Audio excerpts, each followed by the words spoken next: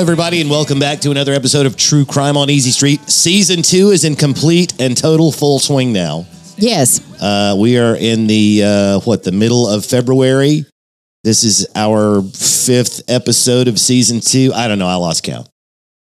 We're doing a really good job of numbering them now so that we know. I just forgot to look before the show started. My name is Scott Wright. I am a mediocre journalist. Kelly Turner, not a doctor. Katie Givens, not a lawyer. And we have a special guest with us tonight. Julie Graves is here. She's going to help us discuss tonight's case that Kelly is in the big chair on, if I'm not mistaken. Is that correct? That's correct. And it takes place in the year 2008. So I'm just going to go ahead and get started. No, you're not. I'm not? Okay, We're going to allow Julie time to say hello to everybody. Oh, certainly, Julie. Okay, so I'm Julie Graves. I guess I could say I'm a teacher and a mom. Hey! All right. Very nice. She's more qualified than any of us in the room. By a long shot. Well, we're glad to have Julie here with us today, and we're going to talk about a case that took place here in Alabama again in 2008. And so I'm going to set the table quickly, and then I will lean back and let you guys talk about what the subject matter today. So 2008, like I said, one of the things that happened in January of 2008 on the 21st, that was when the subprime mortgage crisis began in earnest. I mean, it really started in 2007, but by January the 21st, the stock markets around the world started to plunge in response to the subprime mortgage crisis. And so that started to kind of get on a roll. It would be later in the year before the stock market really went tits up in earnest, but that's when it all got started. On September the 15th, the Lehman Brothers officially went kablooey, and that's really when the whole thing got started. So, and 2008 was a really strange year. There wasn't a lot that happened in the first part of the year, at least that I felt like would be something that we wanted to mention on this show. I'm going to skip ahead until September the 23rd. The Android operating system was released for the very first time in 2008 in September. And just 5 days after that, on September the 28th, the very first SpaceX Falcon 1 rocket became the first privately launched rocket to ever achieve Earth orbit. And that would be Elon Musk and those guys. Mm-hmm. Katie has one of the cars he built, and they also build rocket ships. It's very cool. Very cool. They are a very cool. Her car looks like a rocket ship. It just kind of looks spacey. Yeah, looks like an egg. There's something. A space egg. Spacey there. On October the 3rd, that was when President George W. Bush signed the emergency act that allowed the government to create a $700 billion fund to try and keep the economy from completely crashing. A lot of economic related stuff going on in 2008, but we're past it now. I'm not bringing it up again. On October the 7th, Spotify, which is one of the platforms where you can listen to True Crime on Easy Street, was created in Sweden. Spotify. It originated in Sweden. In I did not know that. On October the 7th. I love Spotify. I listen. It's one of the many music. They're not a sponsor, by the way. That is true. But I listen to Spotify, some sort of musical outlet like that, every single day. Spotify is the platform that I use at home when I listen to our show, like on Wednesday night when I get home after our new episodes upload on Wednesdays. Usually on Wednesday night, I will get slightly inebriated and then listen to the entire show and laugh and make fun of myself for the better part of an hour. So, yay, Spotify. On November the 1st of 2008, Satoshi Nakamoto. Anybody know who that was? That sounds familiar. He is the guy who created Bitcoin, and they think it's an anachronism or a euphemism. They don't think that's really this person's name, but he wrote a paper called Bitcoin, a peer-to-peer electronic cash system. It was the first idea ever introducing virtual currency, and we all know how Bitcoin, I think, as of this morning, was worth about $40,000 per coin. I don't understand how any of that works, but don't try to explain it to me because it won't work. All I know is we should have got in 2008. Big time. That would have been a great idea. On November the 2nd, the very next day in 2008, Lewis Hamilton, the British Formula One driver, at the age of 23, became the first black race car driver to ever win the Formula One World Championship, and he's gone on to win 7 since then in the 14 years. 23 is pretty young. Is he one of the younger winners, or is it typically a young person? He was the second youngest ever champion of the Formula One series. Pretty cool. Barack Obama was elected president on November the 4th of 2008. And then on December the 5th, over in Russia, they found human remains buried in a forest, and DNA evidence confirmed that it was Tsar Nicholas II of Russia and his family who had been hauled off into the woods and assassinated by revolutionaries in Russia. Are they the ones?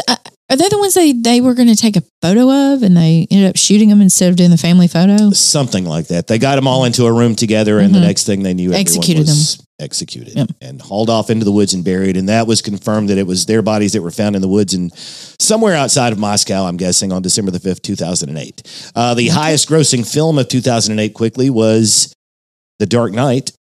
Anybody remember who won the Best Supporting Actor Oscar for his performance as the Joker in that film? Mr. Heath Ledger. He did, the late great Heath Ledger. Slumdog Millionaire won the Oscar at the big awards ceremony that year. Some of the other top grossing films of 2008: Mamma Mia. Oh, here I go again. I don't know what you're doing. I've never seen it. Quantum of Solace, a James Bond film starring Daniel Craig, was also a big film that year. The first Iron Man film with Robert Downey Jr. was huge in 2008. And lastly, this one just kind of got out of the box hot and nobody could stop it. It turned out to be a piece of crap. Indiana Jones and the Kingdom of the Crystal Skull was a huge movie. Top 10 at the box office I in enjoyed 2008. it. It was a shit sandwich and you know it. And How I'm done. dare you? It was How dare terrible. you? It was terrible. I mean, I like the Shia first one LaBeouf better. was in it, first of all. What? Why do you hate Shia LaBeouf? I don't hate Shia LaBeouf. What's his last? Whatever his last name is. I just wasn't a big fan of the way they did that whole thing. So it was fun to watch on the big screen. My personal you have too opinion. many emotions about this random It's movie. really bothering you. It seems like it's still bothering you. I'm over it now. Okay, I'm not a doctor, but you might want to talk to one about it. It seems to be bothering you. All right, I'm finished. I'm leaning back. I'm turning off my mic. Thrill me. You're not turning off your mic. No, Let's I'm be not. honest. Okay, You don't all know right. how to turn off your mic. That is true. I guess I could unplug it. No, don't do that. Okay. Just don't mess with it. Fine. Okay. All right. So this week, once again, ladies and gentlemen, we are going back to Auburn University in Auburn, Alabama. Again, I promise you, it's a safe and beautiful place to go to school. You keep saying that. I do keep saying that, but we're going to talk about that in detail at towards the end of this. We're going to talk about some changes that have been made. But the first thing that we're going to talk about, unfortunately, is a tragedy that happened. We're going to start by introducing you to our victim, Lauren Ashley Burke. She was born on August the 11th, 1989 in Marietta, Georgia, to James and Vivian. She graduated from Walton High School and she went on to Auburn University. She was an active member of the Delta Gamma sorority and she played lacrosse. She studied graphic design and art and she wanted to be a photographer or maybe go into some sort of marketing. So those were her ambitions as a young woman in college. Sadly, she will not be able to do any of those things because on March the 4th, 2008, sometime in the evening, 18-year-old Lauren Burke leaves her boyfriend's dorm and she heads to the library there on campus. The library on campus at Auburn is the Ralph B. Dragon. Do you say Dragon, Julie? I think I say like drawn or something like that. Drawn? Drawn. I don't even know. I just Drawn. don't. I don't think I We used pronounced to the like G. purposefully say like Dragon Library. You know what I mean? Like Yeah. I know that's wrong, but it's I think it's actually Drawn? the Ralph B. Drawn Library. But anyways, Okay. yeah. So she goes there like many students have before. She goes there to a study session. And around 8 p.m., she leaves her study session and is walking back to her 2001 Honda Civic. She is then confronted by a man who points a gun at her, orders her into her own car. She backs into her own vehicle, crawls into her front passenger seat. The man gets into the driver's seat. She gives him $200 and pleads for him to just leave. But he did not leave. He abducted Burke. He's driving her vehicle with one hand, and he has a gun in the other, pointing it at her. As they left the campus, he ordered Burke to take off all of her clothes.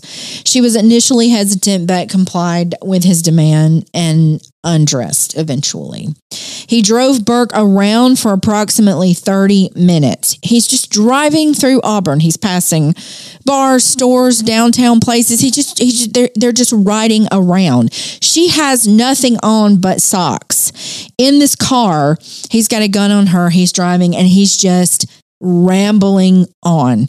He's rambling on about his misfortunes and unemployment. And Burke then tells him, I can help you get a job. I know someone who could help you get a job. And he looks at her and he says, I got a job. I don't need a job. After he's just rambling on about different things. And then this is what he says. I've got a job. I don't need a job. As the man drove Burke along Alabama Highway 147, her boyfriend calls her to check on her. Now, the man who has abducted her is going to allow her to take this phone call, but she has to act like everything's okay and quickly end the call. And that's what she does.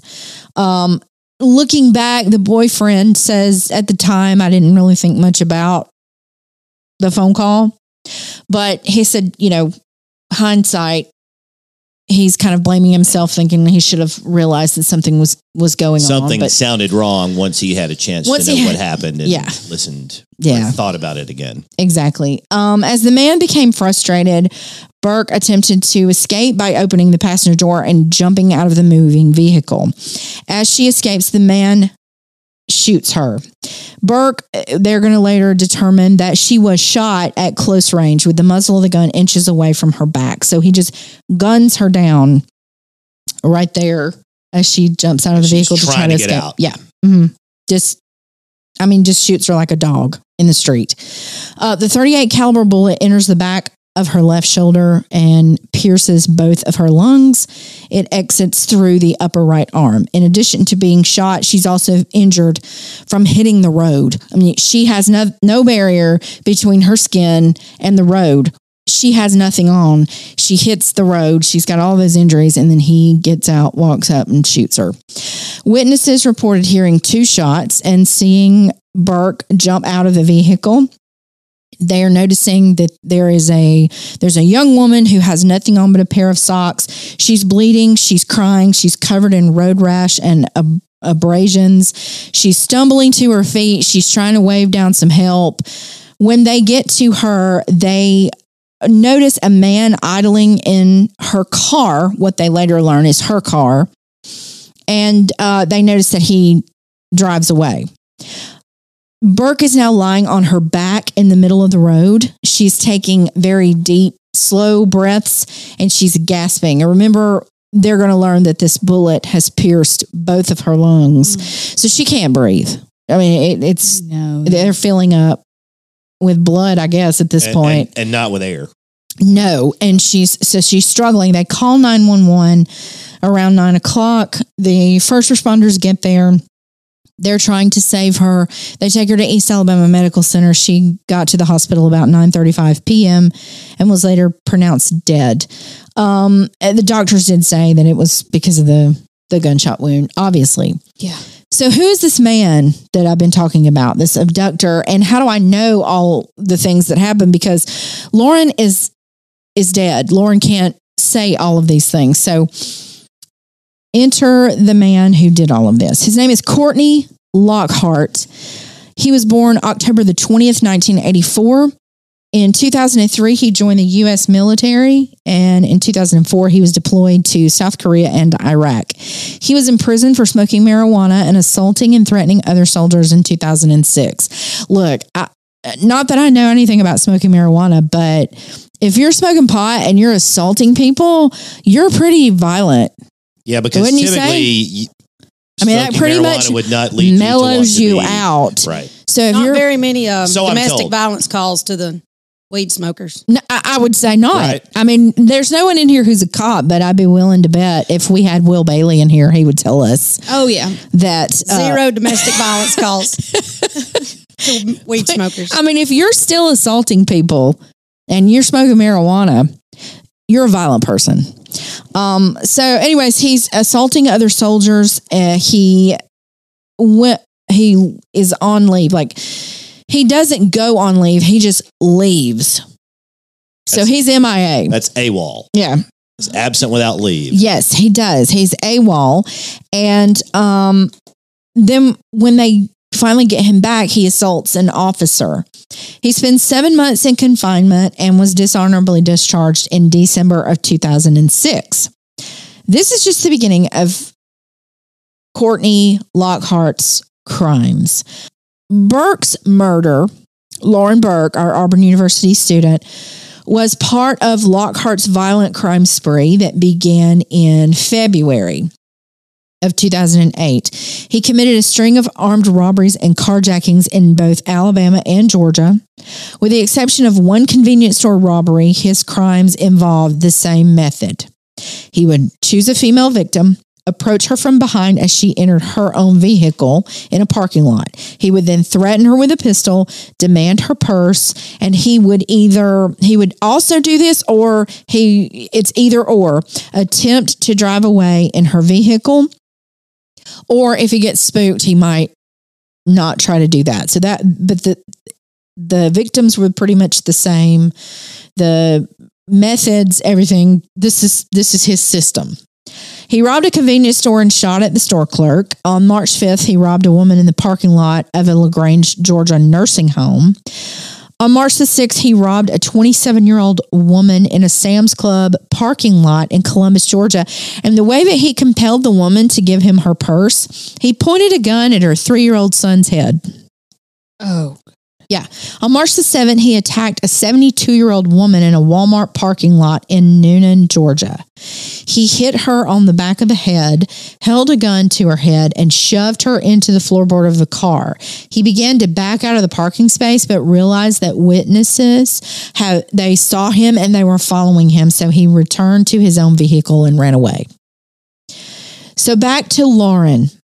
After leaving Lauren on the road, Lockhart stopped at a Chevron gas station on North College Street. At 9:17 p.m., he used her stolen credit card to purchase gas for $14.65. He used the gas to douse the inside of her car and then drove to the Hinton Field parking lot. He attempted to set this car on fire to destroy the evidence, but was unsuccessful. He then left, got a Burger King bag, and used it to start a fire. He took $46, her iPod and credit card, and his gun. He left Lauren's clothing and the rest of her cash, as well as her digital camera, in the car. He set the car on fire and left campus in his own vehicle. He later returned to check on Burke's car. When he was satisfied that it was, on fire and good to go, he fled north on Interstate 85 to Atlanta, where he used Burke's credit card to buy more gas. He used the card again at a Kroger in LaGrange, Georgia, before throwing it out the window. Then Lockhart returns back to Alabama. So that's what he's doing during this whole time. When he drives away, when the witnesses see him drive away, when they see Lauren laying in the street, gasping for breath, and he goes on, those were the things that he did. And Lauren's crime was at the end of this. Well, it was kind of in the middle of this crime spree, because he's holding people up at nursing homes and at the Walmart and everywhere after this, because those crimes are going to happen. On March 5th was the nursing home. On the 6th was Sam's Club. And on the 7th was Walmart. So Lauren was on the 4th. So he's just on a spree. He starts in February and he's just continuing on, and it's every single day he's doing something violent. Every single day. Am I spoiling the ending if I ask how long he was on the lam? No, not at all, because we're about to get to that. Okay. At around 9:30 on March the 4th, the police respond to a call that a car was on fire on Auburn's campus. The fire was extinguished and investigators recovered a .38 caliber bullet under the driver's seat. Police ran the car's registration, finding that it was owned by Lauren Burke's father, James. After receiving a call from the police, who no parent wants this call, to get a call at 9:30 p.m.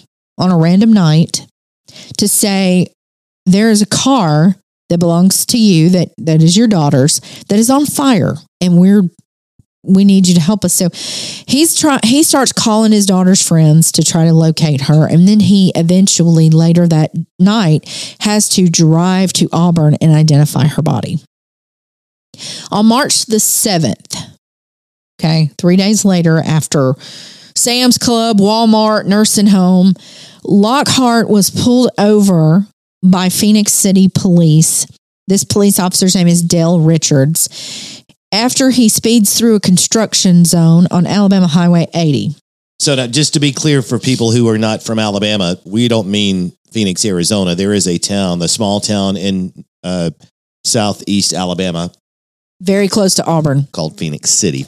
Phenix, if I'm spelling it correctly. That's correct. That's correct. Yeah, I think did you forget an O? No, I did There's not. no O in That's the in gag. Phoenix. Okay. That's the Sorry. gag. That's the Alabama. Anyway, so if you don't know, if you've never heard of that, there's a little small town in Phoenix City called Phoenix City. So okay. anyway. Cool. Thank you. And thank you for that clarification, because I was just going right on through that. All right. So in Phoenix City, which is very near Auburn. After calling in Lockhart's information, Officer Richards learned that investigators were wanting to speak to him. So he asked Lockhart to exit the vehicle, but Lockhart resisted. He struggles with Richards for a little bit and finally drives away, starting a police chase. Now, this chase is going to involve 4 police officers. It's going to reach speeds up to 80 miles an hour. These are very rural. You can't say that word without sounding drunk. Yeah. Rural. These are very rural areas. You did not. No, I You sounded completely inebriated when you said it. I know. Slow that one down, somebody, and see how drunk I really sound on that. That is my least favorite word. Yeah, let Julie rural.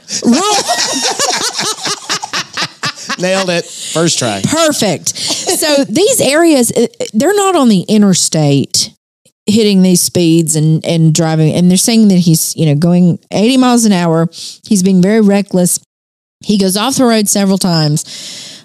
During this chase, Lockhart throws his pistol out the window, and about a half a mile away from Glenwood School, he stops abruptly and opens his door. And Officer Richards, who is on a motorcycle, hits that door. Ooh. And kind of goes flying. Yeah.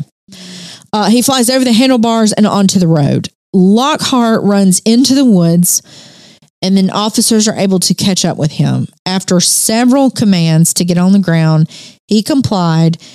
After handcuffing Lockhart, they took Burke's iPod, Lauren Burke, they took her iPod and her cell phone off of him. Later, when they searched his car, they found 38 shell casings and a T-shirt with spots of blood. So they're able to link this crime to him extremely quickly. Right. All right, Katie, I'm going to turn it over to you now that we have him in custody. Well, pretty quickly, he confesses to murdering Burke and to several of those other crimes that Kelly mentions. So he gets counsel immediately, of course, and then he is indicted for murder during the commission of a robbery, murder during the commission of a kidnapping, and murder during the commission of an attempted rape. And his trial begins November 8th, 2010, and he pleads not guilty by reason of insanity. So the prosecution argues that Lockhart kidnapped and attempted to rape Burke and then intentionally shot her. They also tried to present evidence about his dishonorable discharge from the military and the evidence of the other crimes that he committed around the same time, but the judge wouldn't allow that in because that doesn't have anything to do with what he's being charged with at the time. The defense argues that their client suffered from mental illness due to his military service and that the shooting of Burke was accidental. Through the course of 2 days after the trial's over, the jury deliberates 6.5 hours, and it's split up between a couple of days, and they find him guilty of robbery, kidnapping, and capital murder. They did not find that he attempted to rape Burke, so he wasn't found guilty on that charge. And they also did not find that the murder was especially heinous and cruel. And the reason for the not finding that, or not saying that he wasn't intending to rape her, he claims that he had her undress so that she wouldn't try to escape. Yeah, that makes sense. So we think he's full of shit about everything else that he has said, except we believe him that he wasn't going to try to rape this young apparently girl. that held up because they didn't find the evidence of that, I guess. I guess just asking somebody to get naked doesn't mean you're going to rape them. Well, Maybe he just wanted to look at her. I mean, that's true. It could have been a totally voyeuristic thing. I mean, that's absolutely true. At the end of the day, they could not provide the evidence that that it was an attempted rape. That was right. Now say that last part again. They found that the murder was not especially heinous and cruel. Shooting someone in the back at close range is not okay. I mean, I'm not a doctor. I'm certainly not a lawyer, or a judge. So I don't know. I disagree with that. I mean, I do too. Yeah. For what it's worth, nobody cares, but I care. Sounds nuts to me. Yeah. But their reasoning for saying that, or them saying that, backs their reasoning for the following: that the jury, their sentencing recommendation was life in prison. And as we've learned in previous cases, it's not the jury's job to sentence the criminal. That lies with the judge. So the jury presents their recommendation. On March 2nd, 2011, Judge Jacob Walker goes over the jury and he sentences Lockhart to death by lethal injection. Now, we've had this happen before. Do you remember which case it was? I think it was the very first case we ever did. It was. It was the Judith Ann Neely case from April of 2021, if I got my month right. Exactly. The jury said life. That's not when the case took place. That's when we talked about it on the show. It was our very first ever True Crime on Easy Street podcast. Yes. The jury said life. The judge said no. Death. Right. Well, and Judge Jacob, he cites Lockhart's previous criminal history. He also states that the jury had not been aware of the crime spree that he committed because the judge would not let that into evidence by the prosecution. They also weren't aware of his negative conduct while in the military, but Judge Walker was. Why can Judge Walker use that to sentence him when the jury couldn't use it to convict him? Great question. Good question, because I had the same one. What the fuck? I mean, if he did it, he did it. If he's a piece of shit, let's get him out of society. Well, I mean, why don't you give the jury that information? Mm-hmm. Why is this that? guy's Katie? a bad seed? Let's get him off the streets. Is that always just up to the judge? Well, what's let in and not is up to the judge, but also if he lets something in that can later be used against him in appeal, I think it's kind of what. Right. So you keep it as I guess the judge felt like he had if the prosecution did a good job, there was going to be a prosecution in this case of this Courtney Lockhart. Why muddy the waters with all of these other things that would give him 100 different reasons to appeal the case down the road? Let's get him convicted for the thing that we know that he did, that we've got him dead to rights for, and then I can put him under the jail when I sentence him. And then he's going to use that to sentence him. Yeah. But I guess all this is legal. But I guess he doesn't have to give an explanation on his sentencing, but he does. Well, no, he's the judge. He keeps talking. He says that he concludes that if the jury had known these facts, they probably would have sentenced him differently too. Well, we'll never know. Yeah. But then Judge Jacob also says that he argues that Lockhart's kidnapping of Burke weighed in favor of the death sentence because she was alone, unarmed, chosen at random, taken from her college campus, a place where students feel most safe. Yes. Parents are letting, their children, I mean, they're young adults at this point, but they're letting their children out of their homes, off to these places where they feel like they should be safe. And she's 18. Mm-hmm. She is in her first year of Auburn, and this is her second semester. Mm-hmm. Yeah, and she's Marietta's a couple 3 hours away from Auburn, I guess. I mean, Marietta's the other side of Atlanta, so you're trusting your 18-year-old daughter to be in this place that you think is safe, like you guys have said, and she was going from her dorm to the library, right, or library to dorm. Yeah. It's not like she was 2:00 in the morning at Sky Bar. Yeah. And even Right. if she was, I would You're still still be on like, campus. hey, Oh, yeah. forget that. But what you're saying is this is a typical night. She's studying. It's not even that late. It's before 9:00 at night. She's trying to finish studying at the library and go to her car. Right. And you warn your kids, don't go to the bars by yourself. Don't walk the alleys by yourself. But I can't tell you how many times I went to the library alone. I went to this library alone Yeah. many a night and stayed later than this and walked out to my car and drove.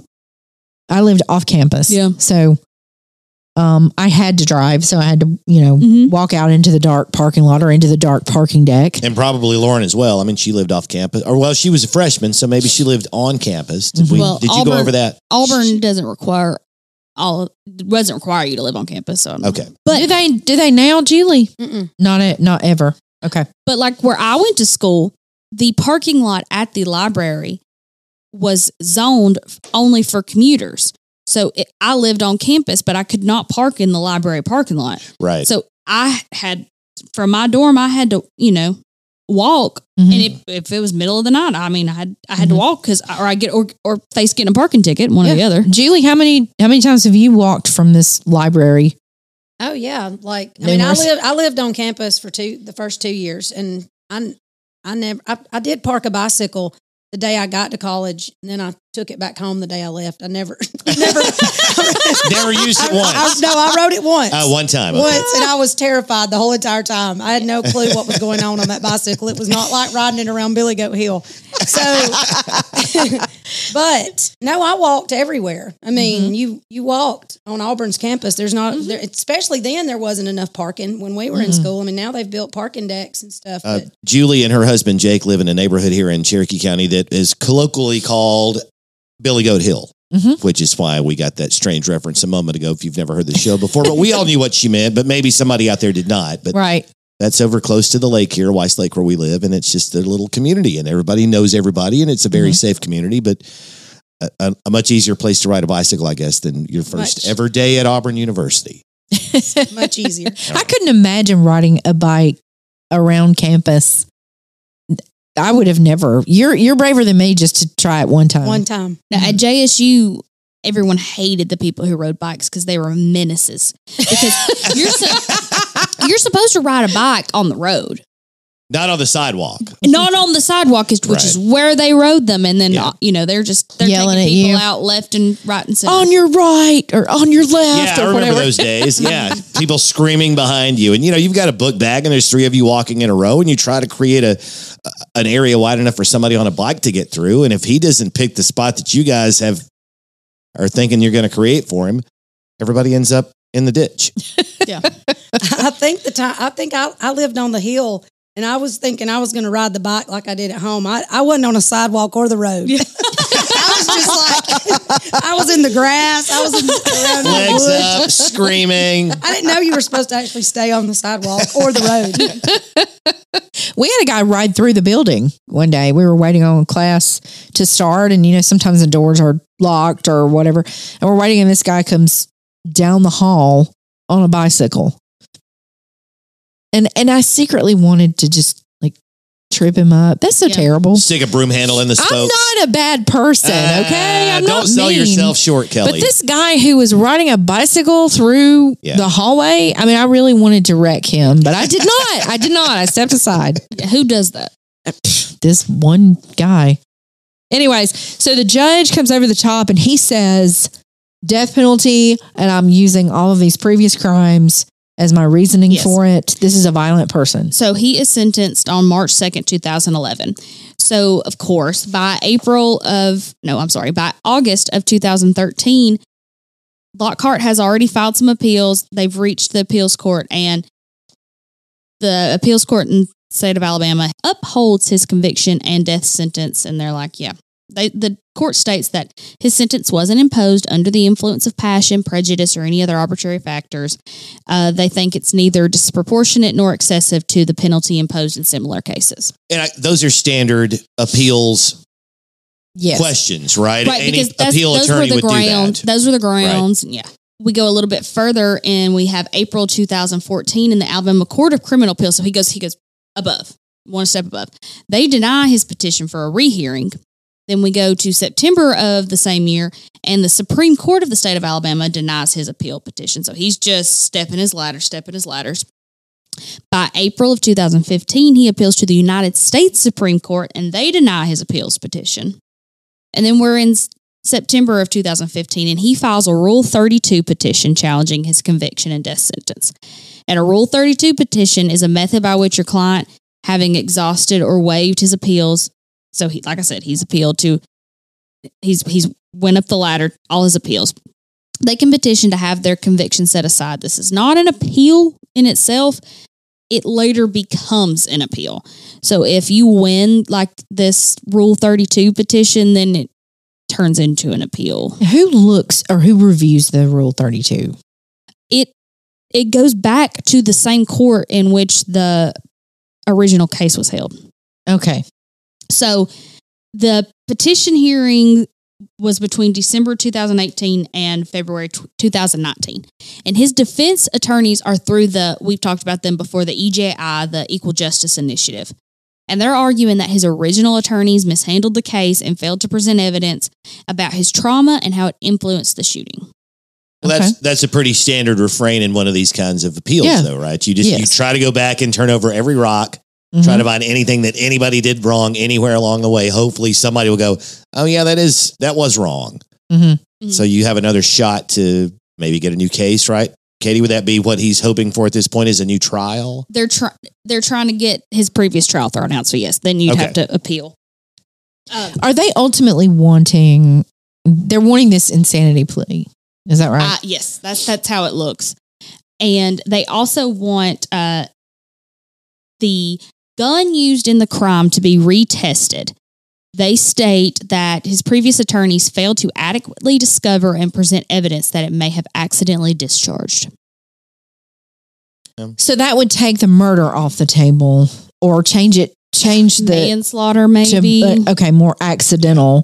And then he would have kidnapping. He would have a chance to, at some point in his life, get out, be paroled, not die on death row in a jail cell or strapped to a gurney. Gotcha.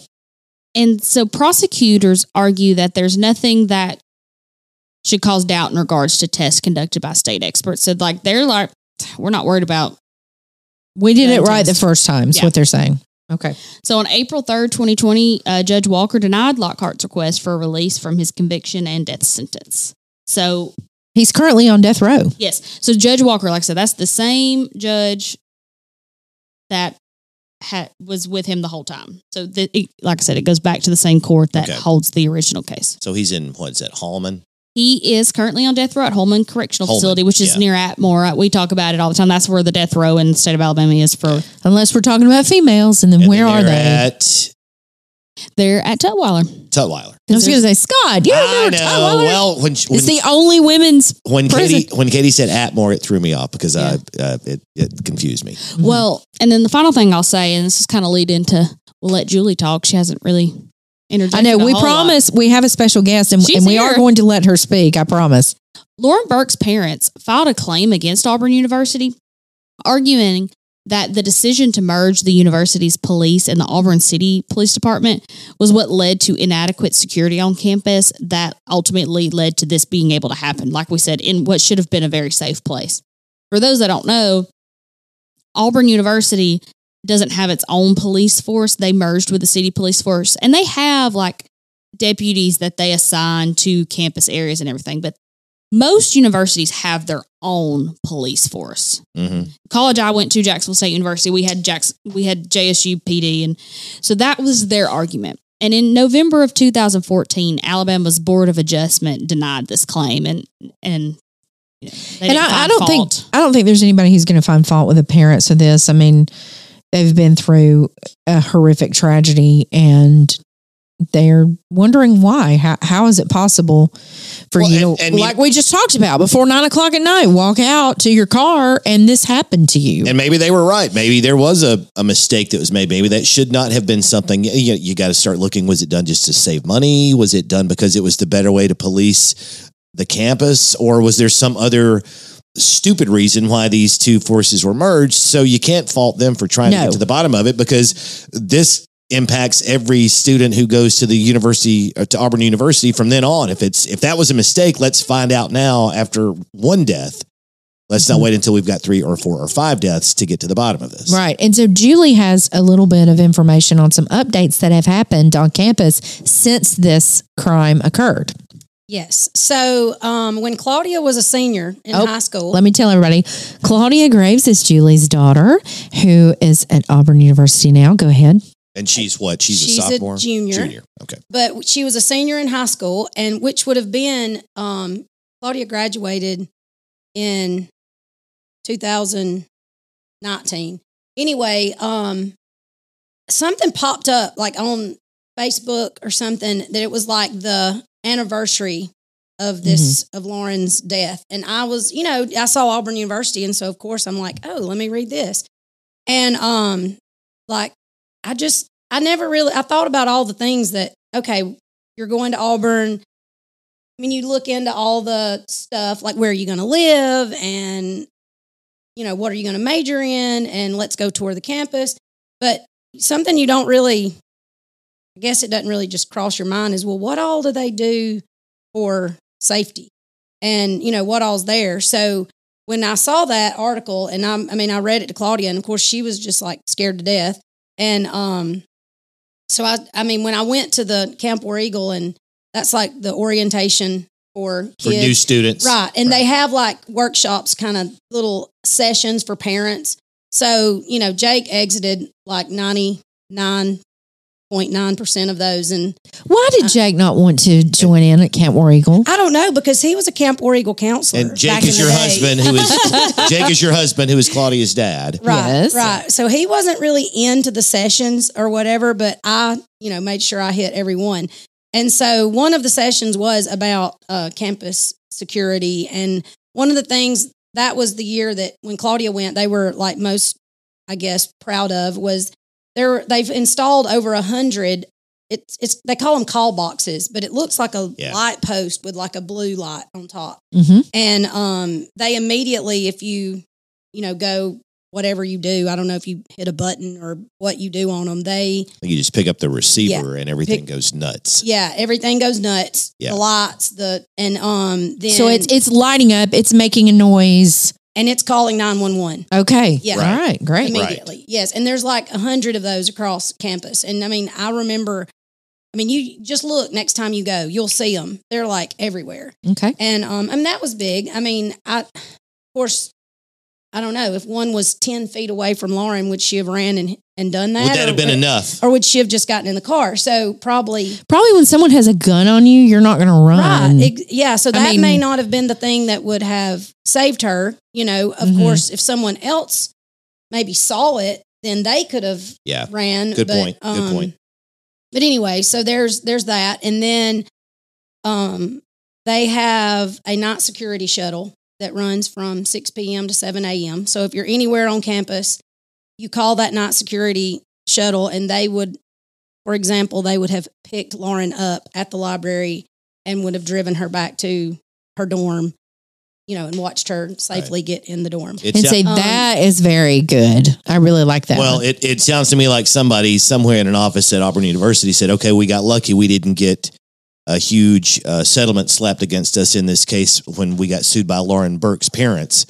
So let's spend a shitload of money and make sure that we don't have this happen again. Well, there's that. And there's also, I would think if I was like the, Auburn police, I would take that so personal that someone got murdered, a child got murdered on campus, and there's things that we could do to fix it. Exactly. I would like, of course they didn't want to pay $1 million, but at the same time, I think they probably were wanting to fix it. They probably Just paid a because lot it's more than that sickening to think that, it could have somehow, some way, like what could we do to prevent it?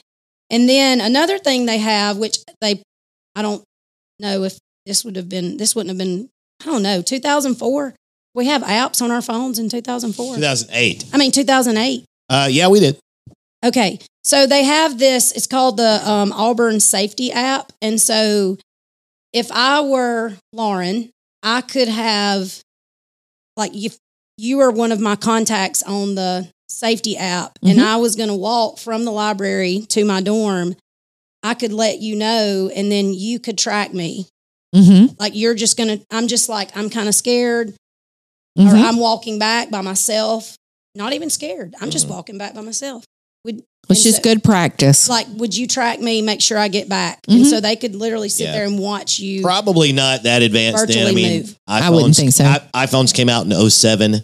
Yeah, we wouldn't have nobody that. had thought, nobody had gotten that far down the road yet as far as apps go. But now we have that luxury of technology, which is wonderful. And another thing we've brought up before on the show, and I don't remember what episode it was, but we talked about having a safe phrase that you and your family have, or you and your friends have. So, for instance, it would say something like, feed the dog Bruno, or something, and Bruno's not your dog's name, or you don't have a dog, or something, so that during the story, Lauren's boyfriend called her, and that phrase could have alerted him to something being off. Yeah, if they'd had a safe word. It's some kind of safe phrase that would alert him to know, okay, she can't say help, but it's a way of calling for help when you can't call for help. So it would have been something that could have alerted him. And I'm not saying he could have, even if they had that, he could have stopped it, or but then you would know to start tracking. You can go, find my iPhone or Life 360. If my daughter, she and her friends all have each other on Life 360. So they know where they are at any given time. And that's one of the few social media things that I love that the kids do now, so that they can help each other out. They know where their friends are. Well, I mean, like that's the university can do a lot of things like that. I mean, they can patrol more. They can, just come up with all kinds of ways to make sure the kids are safe. But really what a parent needs to do is like talk to their kid that's going to college. They're leaving and they're going by themselves. Number one, I mean, they need to be aware of their surroundings 100%. Like they need to look around and know. Before you exit that library, looking around. You be aware of everything that's around you.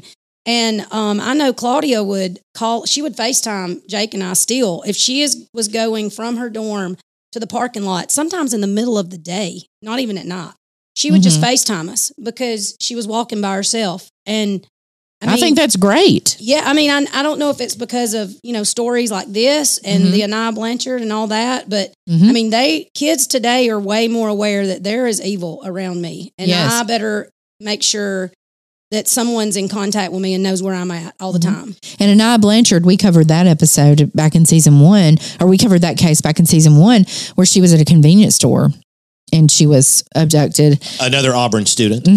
Abducted and murdered. And so I think that's a great practice. I think that it would be best if you never had to walk alone on campus, but to have that, to be able to just FaceTime. I'm thinking if I'm someone who wants to abduct someone, if I see them speaking with someone on their phone, that's going to keep me from abducting them. Yeah. I'm not going to want to be found out or have any kind of clue that I've done something. Think if she was FaceTiming, right? I mean, I think you probably would have gotten spooked. I don't even know if we had FaceTime. I think you could, but the technology is just so much better now. I mean, it's just evolved over the years. Well, really but if she had been on the phone with somebody, speaking with somebody, or he might have gotten spooked. And the thing is, I hate this individual. It was just a matter of time because he moved on quickly from this, and he began doing it every single day after this. There was a new victim every single day. He was spiraling. I mean, it was going to continue. So for someone like Lockhart, my point is, even if he had not chosen Lauren, it was just a matter of time. He was going to choose somebody else. He had been on campus, according to his own words, off and on all day, looking for someone. Yeah. That was what he did. I read where the parents, the dad, I think, said, Lauren's dad, that it wasn't about the money or when they, Right. it was about Auburn University making changes and trying to prevent Right. something like this happening. So, I mean, if that's really what it was about, then, I mean, I feel like they have made Exactly, because there's changes. no amount of money that's going to help them, that's going to ease this, that's going to stop this horrific. Lauren is gone. They have to forever live with this horrible thing that happened to their family. And they're just trying to get the wheels in motion to stop it from happening again. I mean, I my hat is off to them, and I have no idea. I can't imagine what they're going through. But yeah, I don't think there's anybody that would say that it was about the money. About them. Agreed. Yeah. All right, Julie. All right. So what else? What else is going on at Auburn University as far as safety that we need to know? Well, Is there anything? I mean, the night shuttle, the call boxes, the safety app. FaceTiming your family and friends Right. anywhere? I mean, they do have police, like on campus, I guess, a lot more patrolling, walking. They're on bikes. They're walking. I'm a fan of just having mace on your keychain. Oh yeah. Pull that sucker out and get it ready. Spray I mean- Lockhart right in the face. Right in the face. Yeah. Might have made a difference. Yeah, really. And you as can't a- walk around with we're in the state of Alabama and we're very much Second Amendment here, but you can't walk around on campus with a firearm concealed, the students. So it's not like you can tell they're working on that in Montgomery right now. Let's see what happens at the end of this session. well, it's not That may all like change. you could give your child a gun and say, here, walk around campus with this, because they're going to get in trouble for having that, to protect themselves. Yeah, when you go to Bama Bound or Camp War Eagle or whatever it is, don't skip the safety session. Yes, Good advice. Yes. Go ask questions. Mhm. What are you doing to make my Exactly. child safe? And look at the statistics. Look at these things at the school before you choose your school. If we start making our decisions based on those things, the schools will pay close attention to that, and they will start changing those things because they want Sure. they want to look good and want to look safe for you to come and drop your $100,000 for your kid to go to school. Yeah. Yeah. over the course of 4 years. Yeah, and you're innocent and probably not as intelligent as they should be at the time. 18-year-old children. Exactly. Yeah, and At least not tell your worldly kids wise. about. I mean, I share with my students this case every year because they're college bound, about to go. Mm-hmm. I mean, now you teach high school, right, Julie? Yep. And you teach what age? I teach. Right now, I have 10th and 11th graders. Mm-hmm. Math students. Yep, Okay. and ACT prep. Okay. So Those folks college-bound who are kids. headed to Yeah, college. exactly. And That need to know this. I show them her beautiful face, and I say, this is a normal kid, and it could be you. So you need to Good And let's advice. talk about those things. Like, what do you need to do when you get there? Like, And let's make sure we talk about that. This young woman had her whole life ahead of her. She is a beautiful girl. And I'll tell you this to honor Lauren. Lauren's body was cremated and brought back to her home in Marietta, which is in Georgia. And Auburn University has established a scholarship for freshmen majoring in graphic design in Lauren Burke's honor. So they are honoring her. I mean, she had her entire life ahead of her. 18 years old, just a young girl. Well, This case is very sad. it would have cost them a lot less if they just had one more police officer cruising around the library parking lot that night.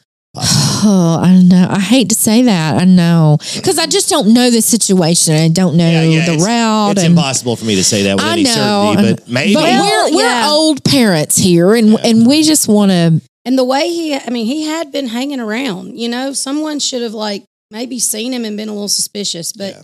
And I think that's what her parents thought. Mhm. Why had Not someone enough not cops on seen the him job. earlier Right. and thought, Why is he able to Why hang out is on he campus here on on and off all day? campus? Yeah.